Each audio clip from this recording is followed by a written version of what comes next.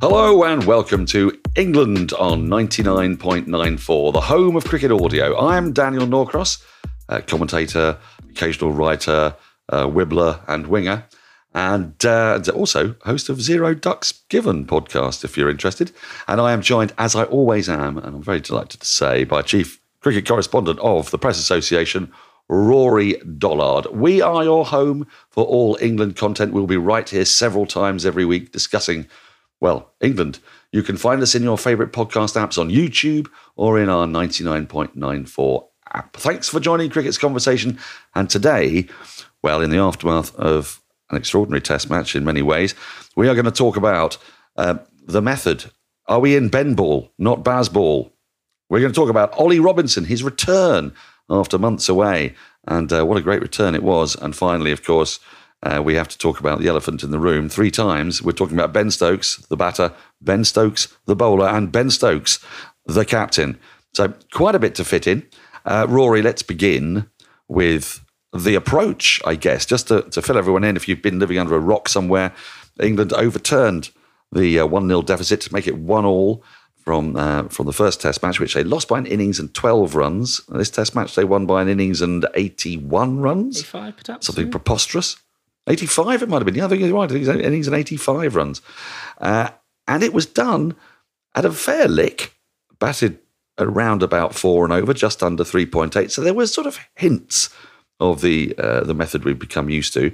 But they got ahead. They got ahead of South Africa early, and then they actually sort of ground them into the dust thanks to an absolutely fantastic record-breaking 6-wicket partnership at Old Trafford between the two Ben Oakeses, Ben Folkes and Ben Stokes.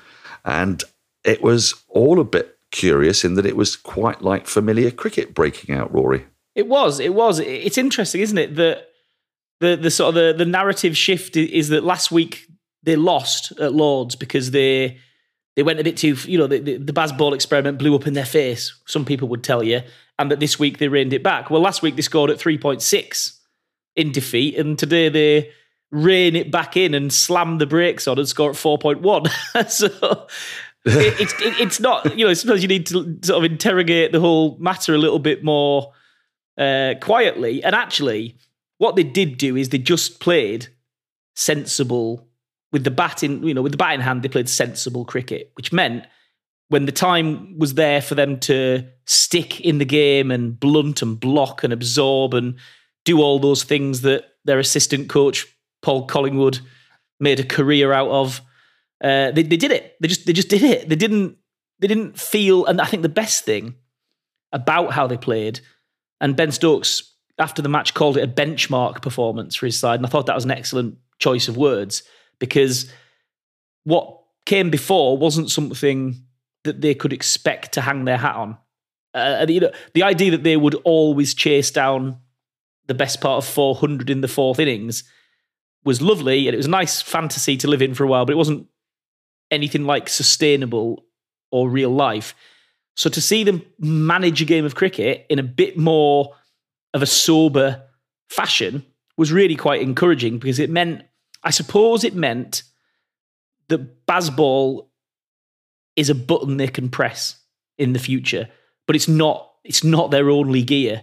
It's a mindset they can choose to live into. And actually, Stokes' innings really was the metric of that, wasn't it? Because he made a really solid, it might have been his slowest 50, I think. I think it might have been his slowest half century for England. Took 101 balls. Well, I think the one at Headingley probably beats that because his first 2 runs came in about 70 balls or something ridiculous. But a pretty workmanlike grafter's innings for his 50, and then he scored his next 50 off 50, near enough a run of ball, and he started hitting the stands. Yeah.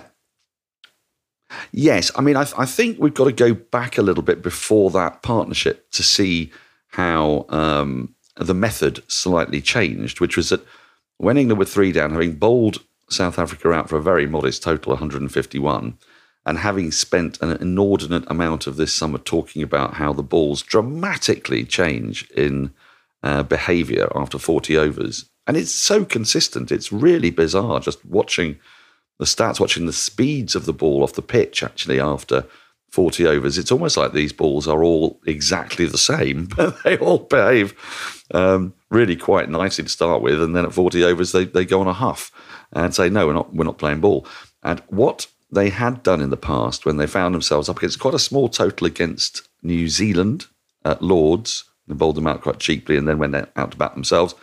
When they lost a few wickets, they went hard at it. Stokes went really hard in that innings at Lords. What was different here was that at 41 for 3, I think it was, Crawley and Bairstow came together. And Crawley, despite what we've been told about, impact player, we're not expecting him to be consistent, he batted like somebody who was trying to prove his credentials as a consistent opener. And his partnership with Bairstow, Crawley made 38 off 102 balls. First time he's faced over 100 balls since his century. And Bairstow's 49, which was done at a decent lick with occasional bits of counter-attacking, but it wasn't very rash. That took the ball deep so that when they lost the two of them, one after the other quite quickly, the ball was 36 overs old when Folkes and Stokes came together. So the task, I think, became a bit more clear, didn't it? It was, if we dig in for 15 overs, actually 5, but if you dig in for 15 overs and you're in, then it's devilishly difficult for the South African pace attack to get anything out of it. And because we saw that pattern actually replicated when England came to bowl. And I thought it was a fascinating contrast between the two styles of play. The way that England would have approached South Africa's predicament would have been a little bit the way they approached their second innings in the first test at Lords. And it could have come unstuck, but South Africa didn't give themselves a chance. By padding up and just patting Jack Leach back to the bowler for 15 overs for 16 runs at the time when the ball was soft, Keegan Peterson, I think, missed a massive trick, and he needed to counter-attack, because if you stick in at 1.5 and over, the second new ball comes round and you're still miles behind. Whereas I think the England approach would have been to have a go, and had they failed, then they would have lost. Had they gone at 1.5 and over, they know they would have lost anyway, because then they'd have been facing the might of Nortje and Rabada with a new ball. But I suppose the change of pace, the shift in tone was the Crawley innings was two separate parts, really. You said he scored 38 off 100 and whatever balls, but actually it was the 17 runs in 77 balls on day one. What happened the next morning was really by the by, to be honest. He was worked over a wee bit and he didn't look like really going on to a big one, but he just hung in, and he got a lot of praise from that for England. So I think the idea that had started to form that he would be told to just keep on driving, keep on swinging, baby, and we'll never tell you off. It was his message was actually not work. That isn't working. And Stokes did say, for all the fact that at the end of Lords, he said, I'll tell you what we did wrong here. We didn't go hard enough, and we're going to look at that. They worked out really quickly, and he said that we just worked out that wasn't a pitch to do that. And I suppose I was thinking about it, and if sort of those first 4 tests of the summer were like a bit of a holiday fling, when you're somewhere, you're meeting somebody new in some hot, lovely island somewhere, and it's all pina coladas. That's kind of what those first 4 tests were. Where's this going, Rory? Where's this going? It was all flirty fun, wasn't it? And it was all lovely for the first 4 tests. And then this weekend was them finding out that they could have a nice time together playing board games in a caravan. That's where it's going. and maybe it's a relationship that's got legs. Well, maybe. I mean, we need to have some words, I think, about Ben Folkes, because he hasn't had. I mean, look, he starred in the first Test match victory at Lords in that partnership with Root against New Zealand, which had sort of kicked off this whole revolution, when England actually only went at about 3.5 runs and over, but it seemed unusually speedy, in large part because Folkes went incredibly slowly in that partnership with Root that got England over the line. In this occasion, his partnership with Stokes, he actually started, I'm not going to say the more aggressive, but the more fluent. And he got that partnership going at a time when it could have been a bit stodgy, because Stokes was struggling to find his range, really. And I know that we've said it already, the ball was 40 overs old and beyond and had gone soft, but it was a very impressive innings, because he then ended up facing the second new ball. Incidentally, only the second time this summer that England have faced the second new ball. The only other time was when they were on the road at Trent Bridge, replying to 550 odd by New Zealand. Every other innings has been done and dusted within 80 overs. So he ended up having to face second new ball. And I think that's going to help give him an enormous confidence, isn't it? It's only his second Test century, and he got his first on debut. And I think we can... It's only a few days since we did a podcast and we floated whether there was a sort of a horses for courses situation where you could ease folks out the team, not permanently, but at some point to get Harry Brook in. Forget it. That's gone. There's no chance. Ben Stokes, speaking to him at the post-match here, it wasn't a case that he was pumping up folks' tyres when he was speaking about him earlier in the summer. He is all in on this guy. And he's going nowhere. He is absolutely locked in Ben Stokes' team. I'm quite sure of that. And it's interesting as well, isn't it, that he spent a long time, Ben Foakes, out the team because everyone knew he was a fantastic gloveman. But, we really had to gamble on Jos Buttler's quality with the bat. And he played 57 tests, got 2 centuries. Ben Foakes is sitting on 2 centuries after, 16? Yes. And the reason why we're thinking about people like Jos Buttler is because of the impact that they could make. So we were sort of anticipating Baz Ball with Jos Buttler in the side before Baz Ball had been invented.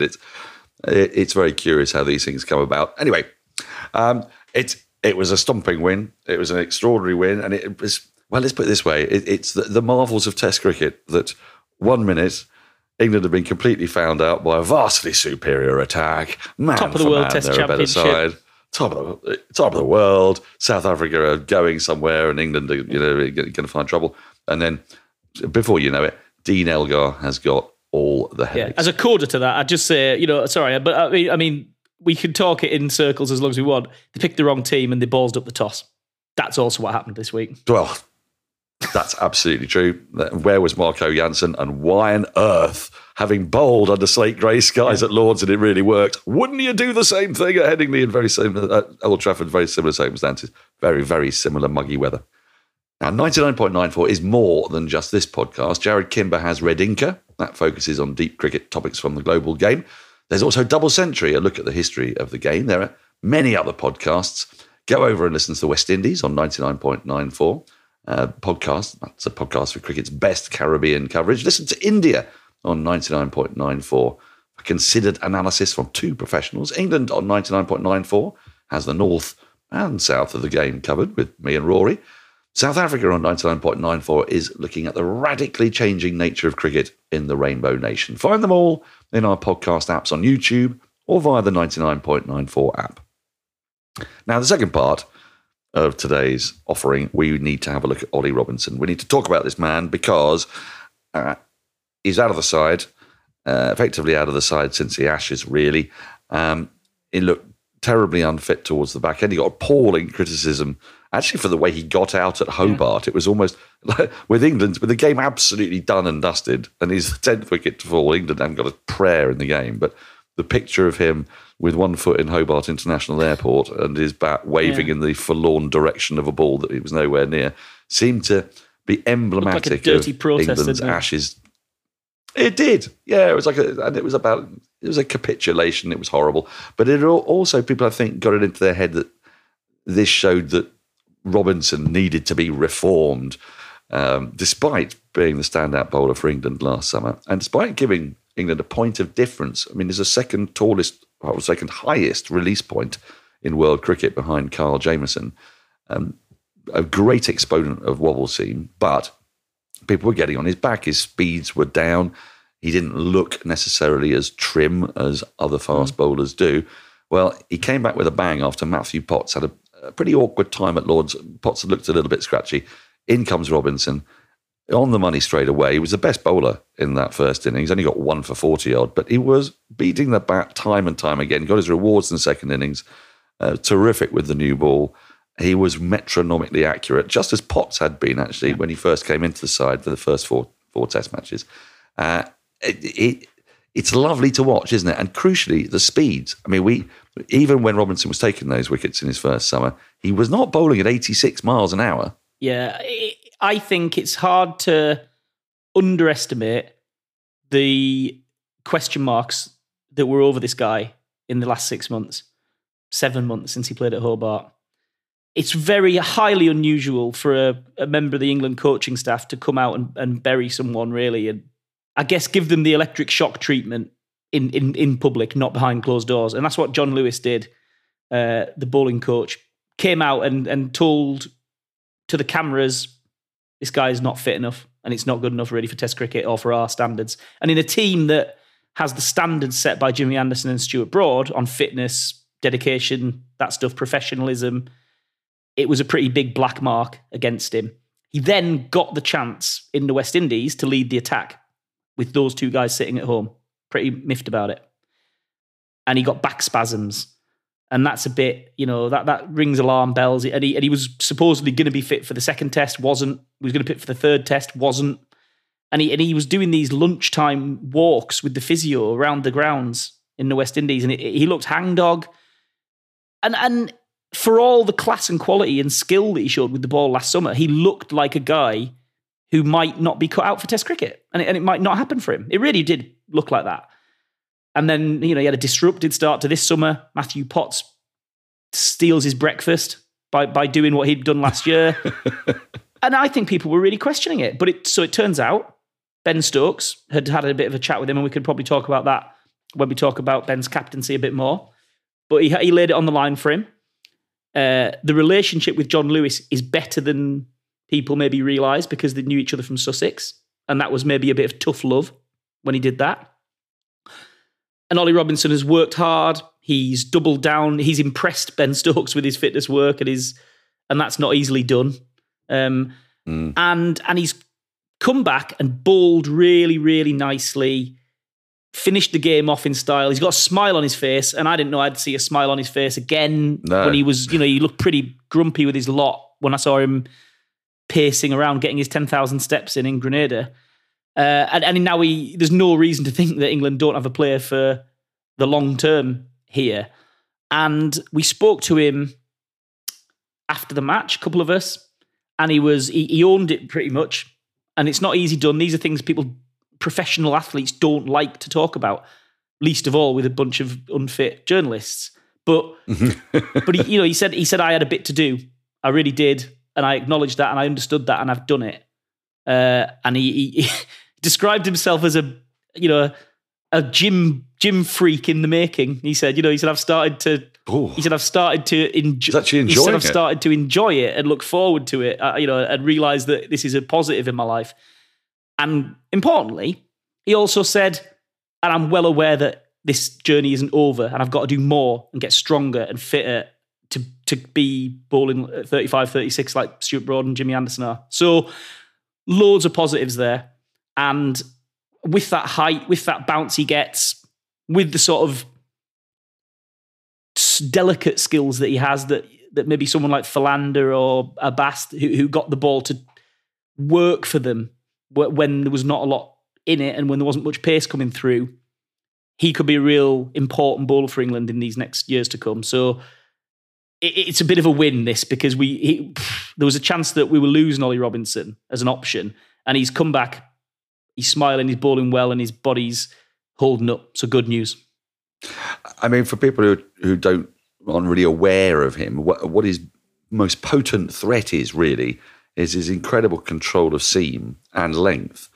And with the height, we saw it with the new ball, the extra bounce surprises the batter because it's not coming particularly fast, even when he's bowling at 84, 85, 86. These batters are used to, especially the South Africans, they're used to facing Nortje and Rabada and Ngidi in the net. So it's not the pace itself, it's the lateness of that movement. Because he hits the seam so often, it forces batters to make choices in a very, very much smaller amount of time after the ball pitches. And it's quite reminiscent, actually, of Glenn McGrath. I mean, you're not going to put him in that category because Glenn McGrath is one of the greatest bowlers of all time, took 560-odd wickets. But that's what his weapon is. His weapon isn't extravagant swing. His weapon isn't an extravagant pace. It's just a relentlessness and a variation. And of course, the wobble seam. He's a terrific exponent of the wobble seam. But I just want to put something out there, and I don't know whether this is true, but because there are plenty of incredibly fit county cricketers out there, but the county grind, which Ollie Robinson had been on, He's a late developer. Came into I say late developer. He was a late pick. He was 27. Was he not when he was picked? He had played his cricket in county cricket, and there's a lot of matches you play in county cricket, a lot of 4-day games, and I don't know how much opportunity there was for him to work on his fitness. I put that another way. There would be opportunity, but how much motivation there would have been to work on his fitness, because he was bashing out the wickets, bashing out the lines and lengths, happily taking wickets at 78, 79 miles an hour. Well, this is the thing. And in a strange kind of way, being in the international setup has given him the chance, because he can see from working alongside people like Ben Stokes, Jimmy Anderson, Joe Root, but especially the bowlers, Jack Leach. I mean, Jack Leach works so hard on his fitness. And I imagine, first you get the opportunity to work on that a lot more, because you've got a lot of time off between games. And secondly, there's the shame of it, isn't there? We've all got to take our clothes off in a changing room, and you're looking around and you go, bloody hell, Jack Leach is ripped. And your self-perception you don't have to do it in the press box, though, Dan, by the way. That, taking your clothes off in the press box, that's personal preference on your part, that. Yeah, well, it's when I see you, I become so extraordinarily warm. I can't explain it. Listen, what I would say with Ollie as well, though, is probably he encountered a problem that he hadn't before, because those spells where he drops to 73 for 72 miles an hour that he was doing in the Ashes, he probably gets away with that in county cricket. And the pitches maybe give him just enough to hide those spells. Figures look nice. Speed guns aren't out everywhere. And he comes to international cricket, he comes to Test cricket, he comes to Ashes cricket, and that isn't going to work. He's got to be up there at his top speed all the time. So it was probably a bit of a cold sort of slap in the face for him, really. And he's reacted really nicely. He has, and fair play, because he's also operating with an absolutely miserable ball once it gets over 40 overs. So it was even more important that he did that work. Anyway, we shall move on.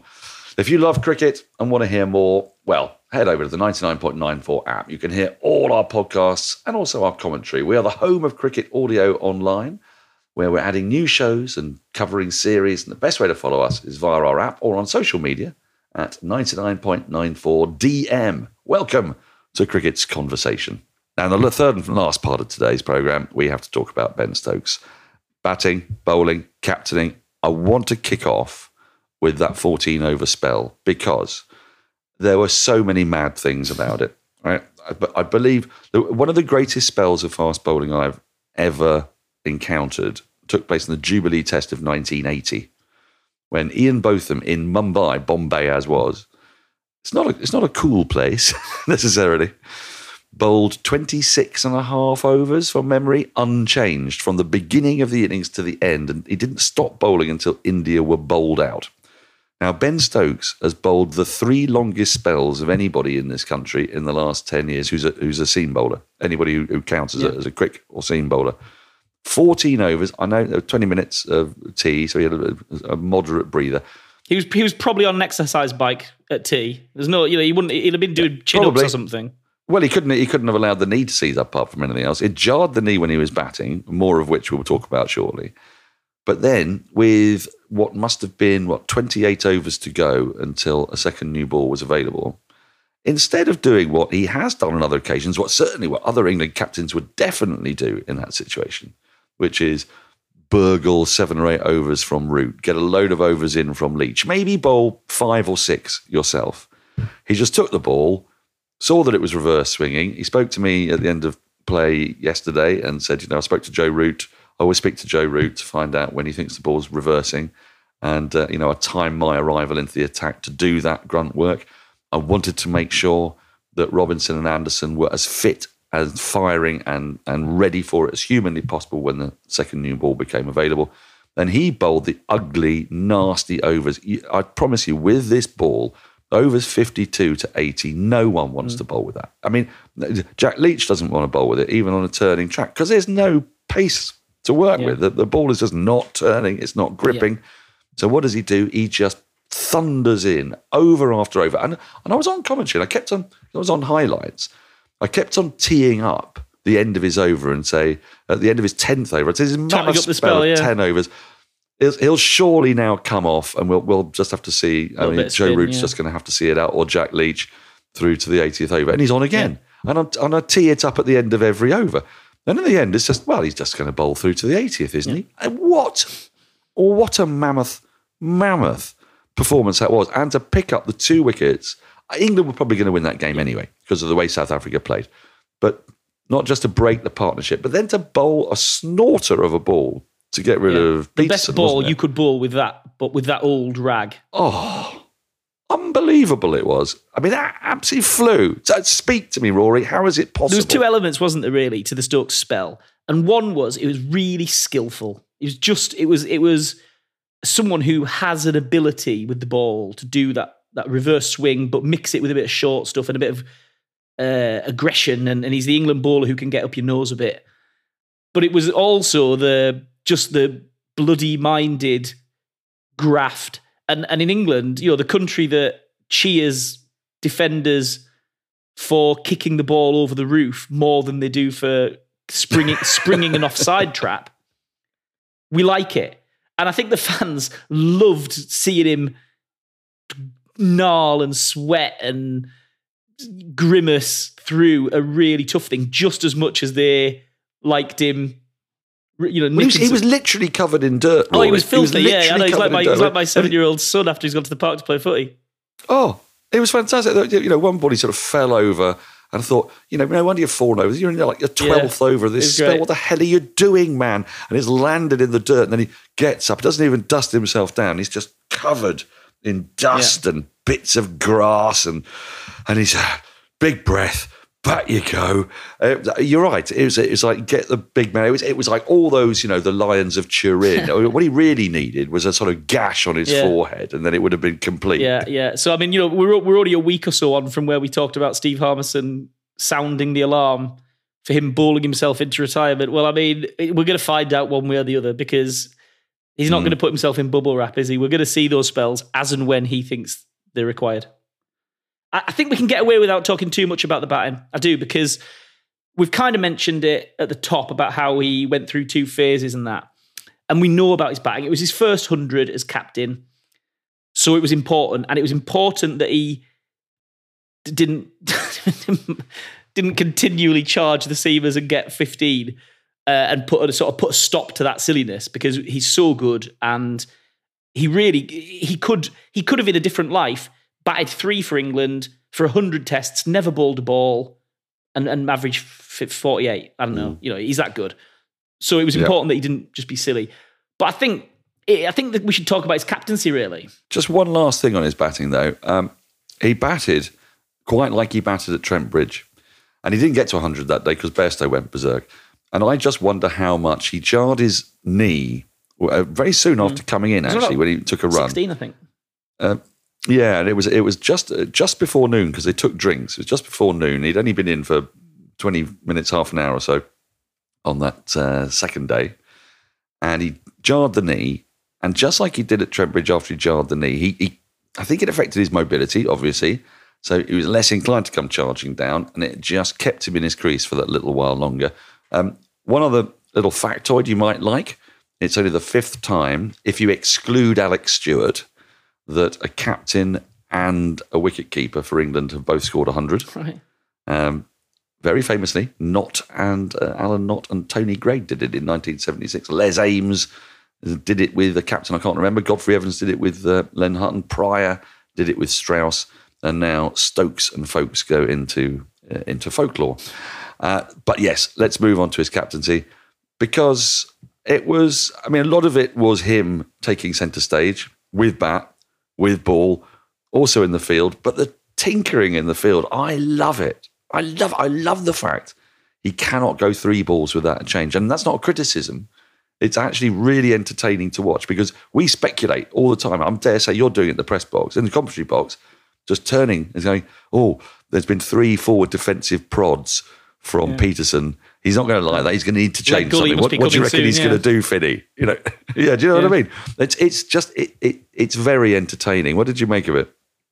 He's always, that must be, whether it's a McCullum influence or it's a Stokes thing, that he's been sitting there prowling around for a few years, thinking, why do we have the same field for 6 balls? How boring, and whether he's got his hands on the wheel now.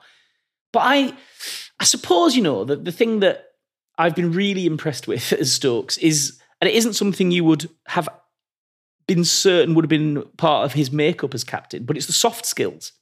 He went out of his way when he announced the team to drop Matthew Potts in a press conference. Didn't do it on the toss, did it the day before. And he gave him such a big rap. Said, this kid's gone from being a county bowler to part of the England team. He's not in the team this week, but he's in, pumped his tyres up again. This guy's missing out on a test match and feeling great about himself. Good stuff. He gets hold of Ollie Robinson and he gives him the new ball. He doesn't, he sits Stuart Broad back because he's watched the Lions game. He knows that if he's going to get what he needs to get out of Ollie Robinson, it's going to be first up. So he gets hold of Stuart Broad and asks him to not open the bowling. Well, that's what Stuart Broad does. He always opens the bowling. He has since 1800. It's... Yeah, and it works. Well, Stuart Broad. Just to add to that, Rory. This was the first Test match since 2009 at the Oval when Broad came on as the fifth bowler. Right. Now, in that game, famously, he ran through the Australians and won the Ashes for England. But that gives you an idea. Broad bowling as a fifth bowler, and the funkiness of Joe Root opening the bowling first up on the third with day a 9 over ball, and it's all. Yeah, with a 9 over ball because he wanted it to reverse quickly, I think. Is anything I can think of. We thought it was an end change, but when Root bowled the second over, he's going to scuff it up a bit and get it to reverse. And yeah, exactly. The way you say pump the tyres, he did it with Folkes. Yeah. He did that thing when he was his player of the match and he said it shouldn't have been me, should have been Folkes. The positivity, I had to do a number of post-match interviews, for the highlights. And you're sort of skirting around. You don't want to ask the inane question, which is, what is Bazball? What's changed? What's this and the other? But you come at it from different angles, and it's always how positive they all feel about anything that happens, about any decision that takes place on the field or off the field. And that's a hell of a skill to pull off. That's what I mean. He appears to be a really instinctive, sympathetic captain. Like he seems to understand what his players need from him. And so I think Matthew Potts will be better for being dropped this week because they did it the right way. I think Robinson's better for being brought back and given the new ball and not just taking his defined place in the pecking order. I wonder if Stuart Broad's better for being brought into the tent and been told he was part of this decision and you're doing this for the team. He seemed happy about it. He was never stopped giving advice at mid-on. He wasn't demoted. He was given this new role and felt part of it. Stokes, Ben Folkes, like you say, he's started to get a tune. It's a weird tune and it's a bit discordant out of Stuart Broad, the batter, again for the first time in a million years by coming out with all this absolute flim-flam about Nighthawk, which has never been used he's never been used in this fictional position yet. But Stuart Broad's... Well, no one has. Rory, no one's been using this. I interviewed Broad the first day and he had his pads on. And I said, I say, you were padded up with 25 minutes to go. And I said, what was the thinking? He said, well, if we lost a fourth wicket, then we really would be behind. So we would need to counterpunch. So my role would have then been to come in and try and slap 20, 25 runs quickly to put South Africa on the back foot. And what if you got out? What if you got out, Stuart? He says, Jack Leach was padded up to come in and be night watchman if I got out. So they were literally going to use him as a kind of shock tactic. And that's brilliant, isn't it? With these sort of gambits, he's getting stuff out of people. He's turned Stuart Broad's descent as a batsman into a weird, perverse positive. And this is good. I mean, he just appears to be a really instinctive, natural, understanding captain who is getting the players that he wants to get the right things out of them. And that's why who knows who they'll ask to play for them, whether Moeen Ali will go to Pakistan, whether these people will ever get another chance, Liam Livingstone, someone like that. But, geez, the way Stokes is carrying on, I feel like anything's up for grabs with these guys. If they come in, what we'll see out of them could be anything because he is getting these people to do things that he wants them to do through his handling of them. And I don't know if people realised that he was going to be such a sensitive captain. No, I think you're absolutely right. I think what he's done is he's tapping into what people are good at and encouraging them to do that. And like any director, if you ask a director for notes, a really good director, will not tell you what you're bad at. He'll tell you what you're good at, or she, and encourage you to do more of the good things.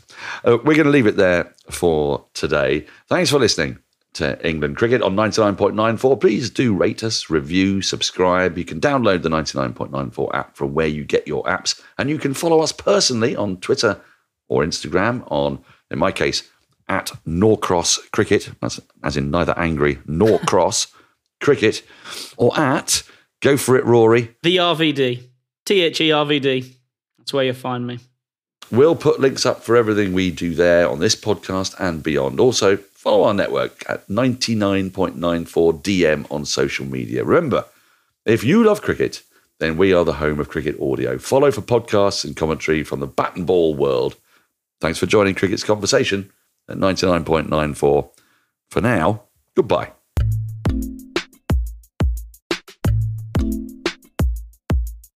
Thanks for listening to England on 99.94. Please rate, review, and subscribe.